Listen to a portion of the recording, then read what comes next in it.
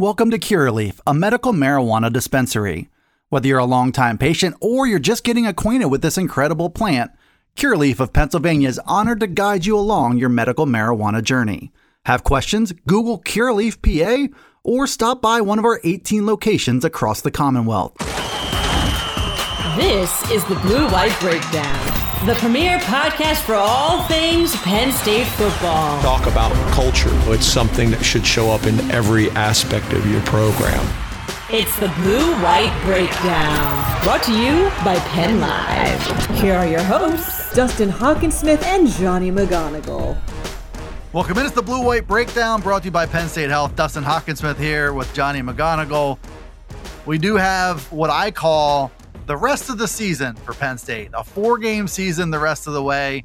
Everybody looking at this 3-game stretch they just completed, the whooping at Michigan, the whiteout rebound against Minnesota, and then the loss where they're leading in the fourth quarter, kind of the same old script, it seems, in that series with Ohio State. And now the challenge, Johnny, is to regroup and go on the road to Bloomington against a not-so-good Indiana team and find energy, motivation, competitiveness, the desire to dominate Indiana. And I think that, to me, is the number one storyline, is how, not motivated, but how together is this Penn State team? Because, like, those guys, you know, James Franklin can talk till he's blue in the face about going 1-0 each week. Everybody knew what the deal was with those last 3 games they played, and now it's everything else. So the question is, how sharp do you anticipate them being in Bloomington? Yeah, this Indiana game, this is one where it seems like it's right up, served on a platter for this Penn State team to rebound. Indiana's lost, just consecutive games, back to back to back. They're coming off a bye week, which, in theory, should help Tom Allen's team, but really they just have not done anything right so far this season. Offense, defense, special teams. I guess that Jalen Lucas as a returner has been a little spark for them. But I mean, Connor Bazelak, their quarterback, has thrown an interception, or 9 interceptions this game, an interception in every Big Ten game so far this season. So this is one where Penn State secondary, after contending with C.J. Stroud last week, should be able to feast a little bit. Joey Porter Jr. and company, and then the running game as well, like Nick Singleton and Katron Allen, who I thought had a sneaky good game against Ohio State. Those two guys should be able to run rampant against this Indiana defense that has allowed 100-yard rushers in 6 of 7 FBS games and allowed the most runs of 30-plus yards in Big Ten play this year. So that's a lot of stats for you, and that's what it is on paper. But like you said, Dustin, sometimes after these games, an Ohio State hangover could be in play here for Penn State. Thankfully for them, it's not a noon kick in Indiana, because those dull, dreary noon kicks in Bloomington seem to give teams problems all the time. And so it'll be a 3:30 start. They get a little extra sleep. They can maybe hit another Red Bull, get another some energy, create their own juice. Going into this thing as 2 touchdown favorites, you would hope if you're James Franklin and his players and his coaching staff, that you kind of take it to Indiana right away, get a good halftime lead, get Drew Aller in. I think that is absolutely the best case scenario. And you talk about this Indiana team, 5 losses in a row. I think they've been pretty competitive in some of those games. Like, they were, I think, tied with Michigan at the half a few weeks ago. But, the bottom line is 2 weeks ago, they lost at Rutgers 24-17. You lose to Nebraska. It's not a great season for Tom Allen and these Hoosiers. They were also 2-10 last year. So my theory is that we might be looking at the last few games of the Tom Allen era in Indiana. It's possible. I love that guy. I personally would want to play for him, and I'd hate for one podcast to go by where one of us doesn't pretend that we play football, Johnny, but I would play for Tom Allen. Like, I think, results are what they are, and they're just not seeming to get any better. You could see this team beginning this weekend lose 4 in a row. They've got Penn State, Ohio State, Michigan State, and Purdue left. Ohio State and Michigan State both on the road. So this could be a team that, after going 2-10 last year, could be 3-9 this year. So you're right. On paper, it feels like this should be a cruising type of game. And Indiana, when you say they don't do a lot of things well, they really do not do a lot of things well. They are 80th or 90th or worse in almost nationally in almost every single offensive and defensive category. And it's particularly jarring.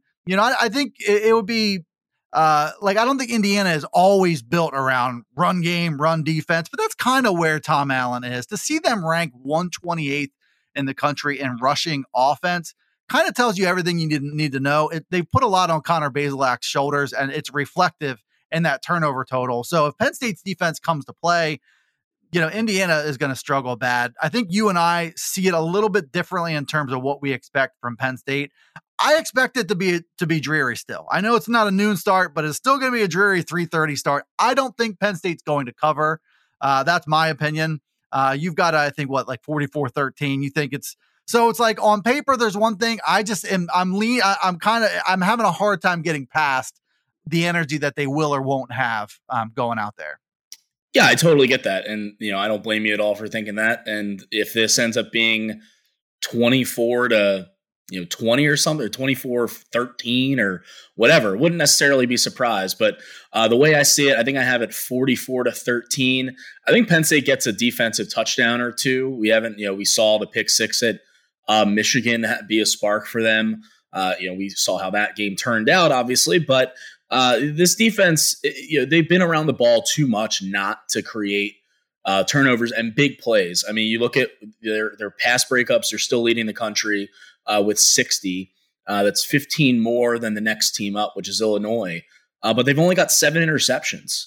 And 55 teams, when I checked earlier this week, it might have changed with some action going on, Dustin. But last I checked, 55 teams had more interceptions than Penn State this year. It just seems a little off. And so I think, Woodard's going to find its level a little bit. They're going to, those pass breakups, that disruption in the secondary is going to pay dividends. And look for the way that Nick Singleton ran in the second half against Auburn and really put that game to bed, I think could happen again here in Indiana, given what you mentioned, what Indiana doesn't have in its run defense. I was surprised too when I was going back and watching some of their games and then looking at the stats too with what Tom Allen's run defense. When he was a D coordinator there still in 2016, I remember they shut down Saquon Barkley. They did the same from a running game standpoint. Penn State won both those games still. And then they did the same thing to him in 2017.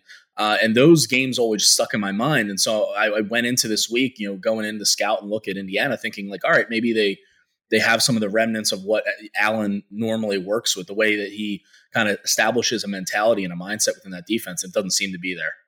I'm just going to throw this out there. I feel like, we've seen Michigan State come back to earth a bit, and we've seen Indiana struggle. Those teams are probably the two most active teams in the transfer portal.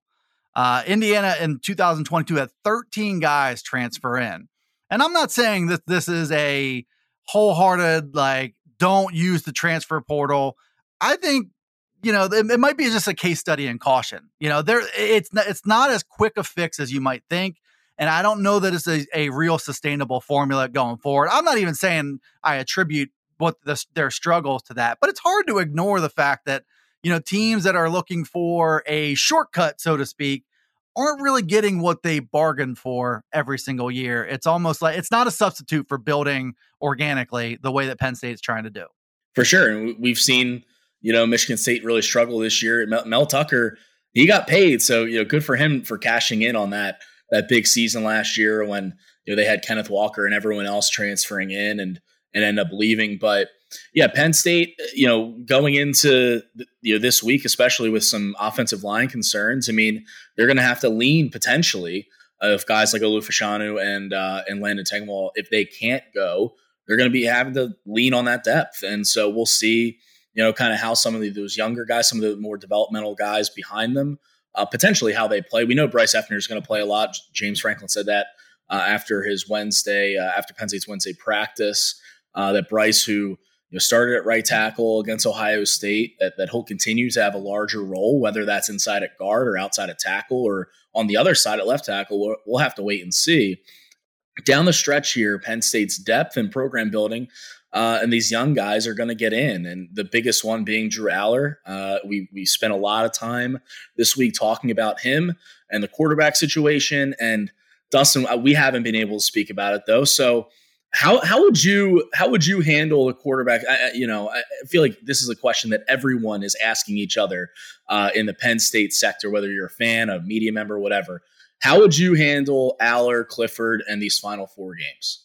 I think some people look at these 4 games and whether you win or lose them is kind of like this hollow existence kind of thing. And to me, I mean, these games matter.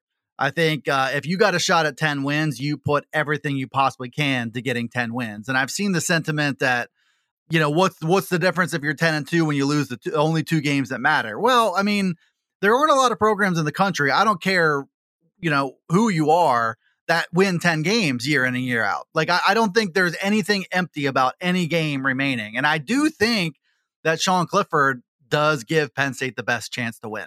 I love Drew Aller. I want to see him get more reps. And I think that's why, to me, I think the move is to start Sean Clifford, but play Drew Aller early enough. And it looked like early on, that's what they were going to do. They were going to play him in games before it was settled. If you're waiting for games to be settled and for the opponent to have 0% chance to come back, you're not often going to get Drew Aller in a game in Big Ten play. So I would like to see a series or 2 at least earlier in the game. I understand, like wanting to lean on your veteran. I get where James Franklin's coming from. If he hasn't made a move away from Sean Clifford at this point in his life, he's not going to make that move. But I want to see Drew Aller earlier in games and not waiting for the outcome to be settled, because as we've seen, that there's a good chance that moment's not going to come. Yeah, it feels like James Franklin's a little addicted to Sean Clifford. He said earlier this week that, Sean being a 4-time captain doesn't play into doesn't factor into the decision to start him every week. And I don't really see that. I feel like that's kind of BS. I don't know. Like it feels like the seniority and like, it's valuable, like to an extent. And I feel like that does play a role, though, play a factor, especially when you're a 6-year guy. And, he still has the locker room. I don't think there's been I'm sure there's frustration. There's always frustrations between receivers and quarterbacks and everything. And he's missed some open guys this year, not just in that Ohio State game. But, Franklin was saying earlier this week that he thought that, Clifford played well and played his tail off against Ohio State, just that there are 4 to 6 plays that you have to kind of weed out. And, Sean hasn't done that to this point. Turnovers have been his kryptonite. And so we'll see what happens. I lean with you, Dustin. I do think 10-2 is a big deal. And I think you have to put all your resources into doing that, especially after going 11-11 in your last 2 years. Just to kind of, hit the reset button a bit on the last 2 years and say, all right, that was a fluke. Let's flush it. And let's get back to being, at least a New Year's Six bowl contending team. And then, if you're able to clip an Ohio State or a Michigan every year, then you're right and you're in business. So, but I do think that playing Aller is imperative over these final 4 games. How that looks, we'll find out. I do think that, getting him in for a series or 2 in the first half, maybe even start him against Rutgers on the road, I think could be a nice little bloop, because, Rutgers is not, I mean, they're okay defensively. Offensively, they're terrible. And I kind of would think that's a good situation too, where you don't start Aller at home, because then you're going to just get like all the crazy cheers for him and the boos if Clifford comes in, and get his first start maybe at Rutgers. And I know we're looking, way far down the line here, but we'll see what they ultimately do at Indiana, with Clifford and Aller, but you got to get him in.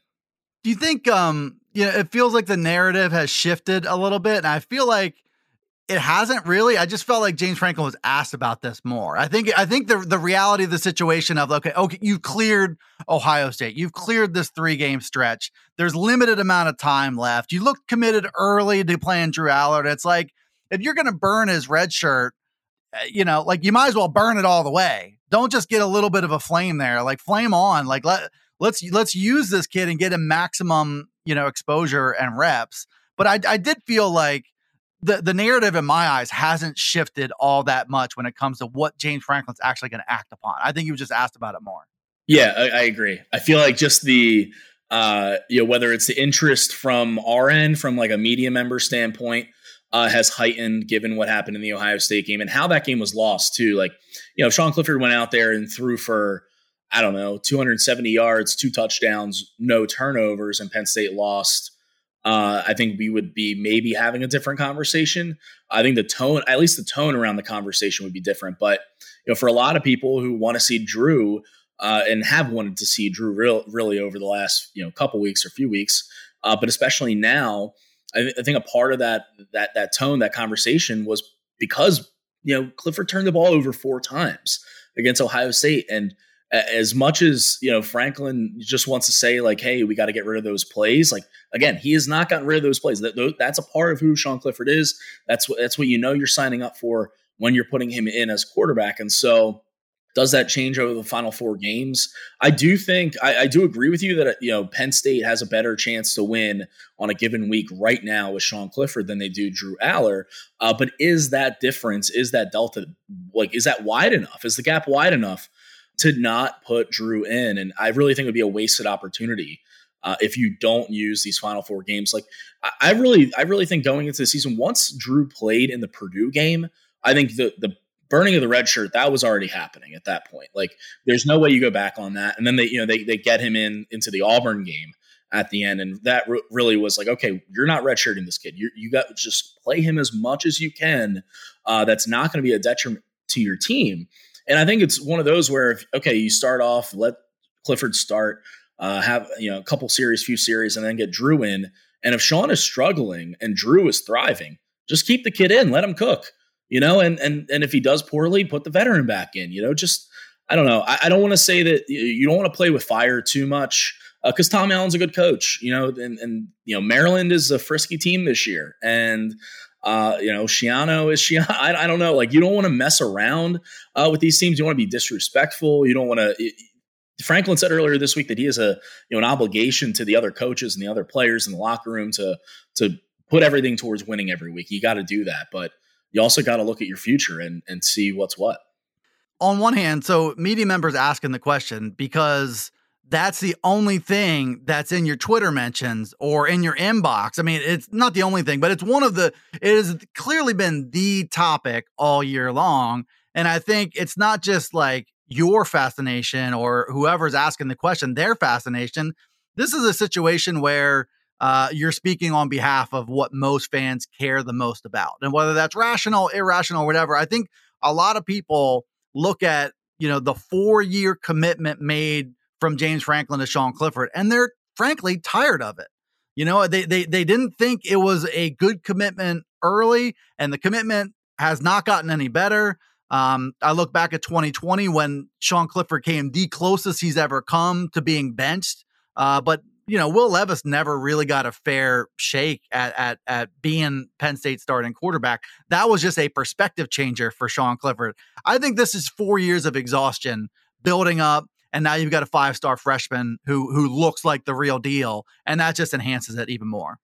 And not only that, but what James Franklin even said during his press conference, because you're looking for him to say, Drew just isn't ready, or if he puts that out there and says, look, we're sticking with Sean here because as talented and as raw, in terms of potential that Aller has, he's just not ready yet. If he said that, who are we to say, he's wrong because we're not watching practice every day. We're not going through film room with him.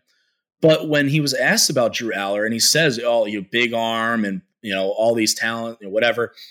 And he said, sometimes these big arm quarterbacks, they're not accurate. He's accurate. And he's like, and Sean has, played a factor into this, but he's also always prepared. So he's big arm, accurate, prepared. What else do you want in a quarterback? And so, other than, again, maybe the smaller things, which Mikey Yurcich hit on a few weeks ago when we talked to him on one of these, coaching, conference calls that a true freshman sometimes doesn't make some of the checks at the line of scrimmage and some of these little things, that he, seemingly loves, that Clifford does. But I mean, if the kid's prepared and he has a bigger arm and he's accurate, then that's going to stoke the fan base even more. People are going to want to see him. People are going to want to see this kid play. And I think we will see him play. And I think it's just a matter of time. And I know that time is, a lot of people have waited long enough at this point. It's a combination of wanting to see Aller and wanting to move on from Clifford. It's just a matter of time, guys. Just, we're going to get there. It'll be soon enough. We'll see Drew Aller be the starter of this team, whether that's this year. I don't think so, but we're going to see him play. At least that's what I would do. That's what I think everyone would do. And it would be a disservice to the program if they don't get Aller in significant reps over the next month. My last point on this, and then we'll move on. I want to touch on the offensive line a bit and Parker Washington. But, I think just to articulate, I know yours just did it a little bit, but I think if James Franklin said, like, look, when you're in the stands or you're watching on TV, there are a billion things that get communicated from Sean Clifford to the rest of the offense that, a true freshman is just not going to be able to do to the same level as Sean Clifford. Sean Clifford has seen everything. He's an extension of the coaching staff out there. Everybody's in the right places. Everybody's on the same page. He sees things in the defense that a young player won't. Like, I just think a better articulation of all the non-throwing things that Sean Clifford does, like let articulate the value that nobody else seems to see, at least level with us as far as that goes. I don't know that will ever be good enough. I don't know if there's an explanation that is good enough, because you have a good point that he's never spoken about Drew Aller as if he's not ready. He has just said all along, Sean Clifford gives us a better chance to go 1-0. So yeah, I don't know, but I don't know how much better a chance. Like, is it 80% for Clifford versus 74% for Drew Aller? At that point, what's the difference in percentages? This is the Blue White Breakdown.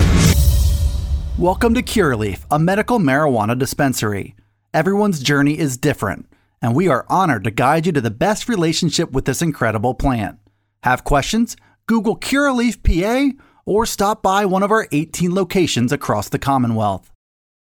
The offensive line, as you touched on, I think is one of the bigger storylines in terms of Penn State's ability to win this game handily. We don't know, Olu Fashanu left early against Ohio State.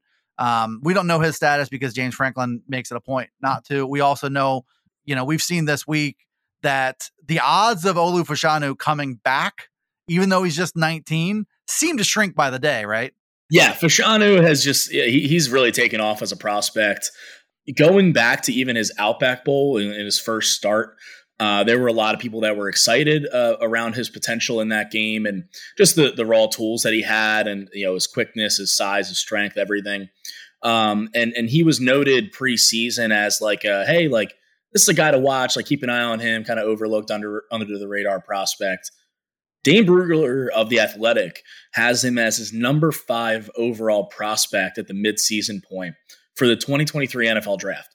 That's an incredible rise. I mean, he's going from off the preseason top 50 list for Dane to being number 5, the number 1 offensive tackle, behind only Bryce Young and Will Anderson from Alabama, Jalen Carter from Georgia, and Miles Murphy from Clemson. That's absurd. And you know what? It's warranted though too. I mean, the tape that he's put out there, against Michigan, Auburn, Ohio State. He's allowed, I think, 4 pressures in his either his last 4 games or in Big Ten play, but hasn't allowed a sack this season. Can grow in the run game, but when you look at him at 6'6", 300 pounds, and the ceiling that he has, he's turning 20 in December. This is a guy that if you're Penn State, you'd love to have come back. If you're the NFL, if you're a team that's drafting in the top 10 and you're desperate for tackle help, you would love for him to say, see you guys, I'm leaving, I'm going to the NFL, and you have a chance to draft a guy like that, because not only is he a great player, but he's a super smart guy. And I was able to talk to Dane a little bit more about his evaluation of Fashanu for a story on Penn Live this week. So check that out if you haven't yet. But Fashanu is a guy that they would love to have coming back next season. They would love to have him back this week for Indiana. Whether or not that's the case, James Franklin has been mum about injuries dating back to when he got here, unless it's season ending, and it's not season ending for him or Landon Tengwall. And if Fashanu was out, I'm sure they would bump Tengwall out to left tackle. But I mean, if you're missing both those guys, you're getting into your depth pieces at that point. And Fashanu, again, we talk about his NFL prospects. he's not a guy that they should rush back, especially at this point with 2 losses. Like, if he's iffy, even if he's 95%, he should not play. At this point, whatever his injury is, we don't know the extent of it. But he came off in the middle of the final drive against Ohio State. Of course, a garbage time drive. They're down by 3 touchdowns at that point. That it didn't really matter. And of course, he ends up leaving at that point. So we'll have to see on that.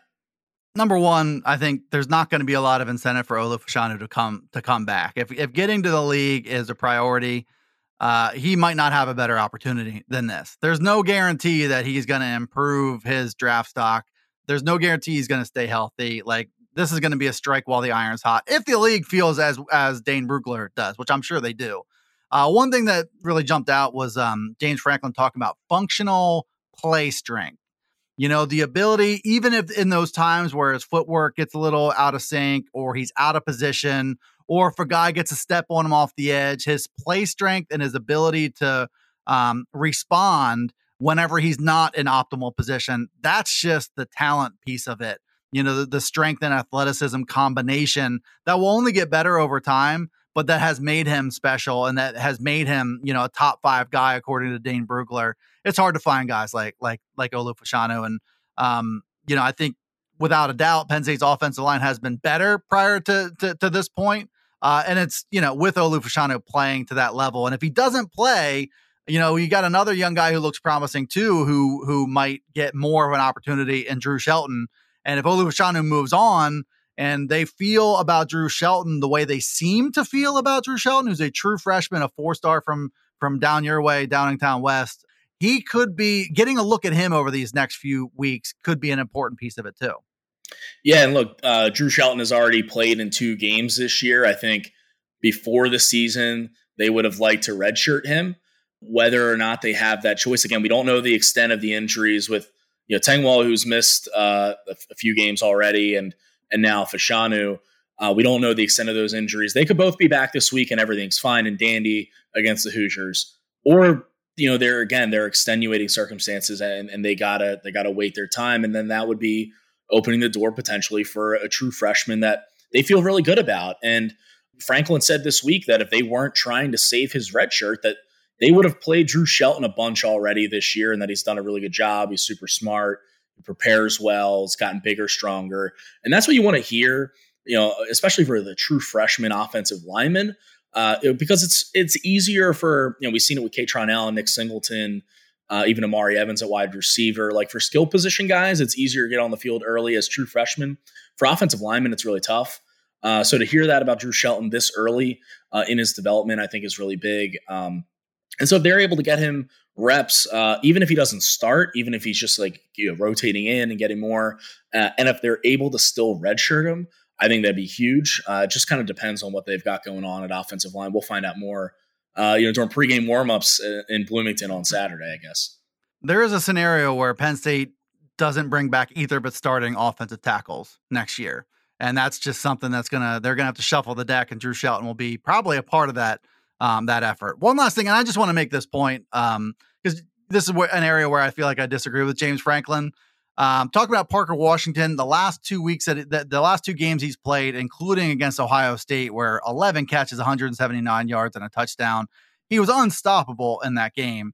And James Franklin kind of addressed the idea of why did we not see more of that in the first half of the season, more or less. And he said he's not going to force feed Parker Washington. I disagree. I think you do force feed Parker Washington. I think he's a number 1 guy, and you treat him as such. You get the ball in his hands, especially whenever you can do it in such a wide variety of ways. And like what he did in that 58-yard touchdown, catch and run, that's the possibility that he presents that not a lot of guys in America do. I think you absolutely put a target number and say, we got to get it in this guy's hands 8 times a game. 100%. He's looking like DJ Moore out there. If you remember when he played at Maryland, and now with the Carolina Panthers, I saw some NFL draft types also bring that up over the weekend. And so I'll steal that. But that's what I thought of in the press box as well. Like the way that his low center of gravity, the way that he's able to rip through arm tackles and really create after the catch. Parker has just been electrifying over the last 2 weeks. And he's been open earlier in the season too. I remember, I think it was the Northwestern game. He was open for like a 30-yard gain. And Sean Clifford just missed them. So there have been opportunities for him, not enough opportunities though. I mean, you look back at what 3, 4, 5 catches a week and just 30, 40, 50 yards, maybe a 70-yard game here or there. I mean, that was a career high for him against Ohio State, and only his third 100-yard game, which seems crazy. But, 179 yards against Buckeyes. Prior to that, it was 148 against Villanova, and then he had 109 against Ohio State last year. And so this was a big performance for him personally, especially being on the stage with Marvin Harrison Jr. and Emeka Egbuka and this Ohio State offense that's been heralded all season, rightfully so, for their weapons and their wide receivers specifically. And for Parker to have damn near match Marvin Harrison's numbers and do it in a way that, hey, you're on national TV and all that. I think it was a big moment for him. And we'll have to see if he decides to come back, because he could have an opportunity to leave for the NFL as well, especially when the scouts flip on that tape from the Ohio State game. So this is a guy that you have to get the ball. You have to scheme him up. You really have to work to get him as many touches as possible. And that means whoever the quarterback is too, when he's open, you got to hit him. They hit him for a couple screens and that middle screen, which is where he broke the tackle and scored on. Like, do that more often. I mean, do that more often. Get the ball in Parker Washington's hands. He's really good. Force feed him. I get it. Might work your way through your progressions and make the smart read and stuff, but there are certain guys, and I think Parker Washington is one of them, that you have to prioritize getting him the ball. And when you can do that in easy ways in the screen game and the short passing game, why not do it? I disagree with James Franklin. I think you got to do it. We'll see. He's got a lot of momentum going into Indiana. He does, anytime you can go off against Ohio State, the eyeballs on that game are totally different than eyeballs on any other game really on Penn State's schedule. So that helps Parker Washington with the NFL. We'll see what happens. Penn State, a 2-touchdown favorite, hitting the road for Indiana. 4-game stretch here that can make the difference between, a not so good season and possibly a 10-2 season. It all begins in Bloomington this Saturday, 3:30 p.m. kickoff. That's Johnny McGonigal. I'm Dustin Hawkinsmith here on the Blue White Breakdown. Check us out everywhere podcasts can be found. Everything else we do is available at PennLive.com/Penn State football. We'll see you next time. This has been the Blue White Breakdown, brought to you by Penn Live.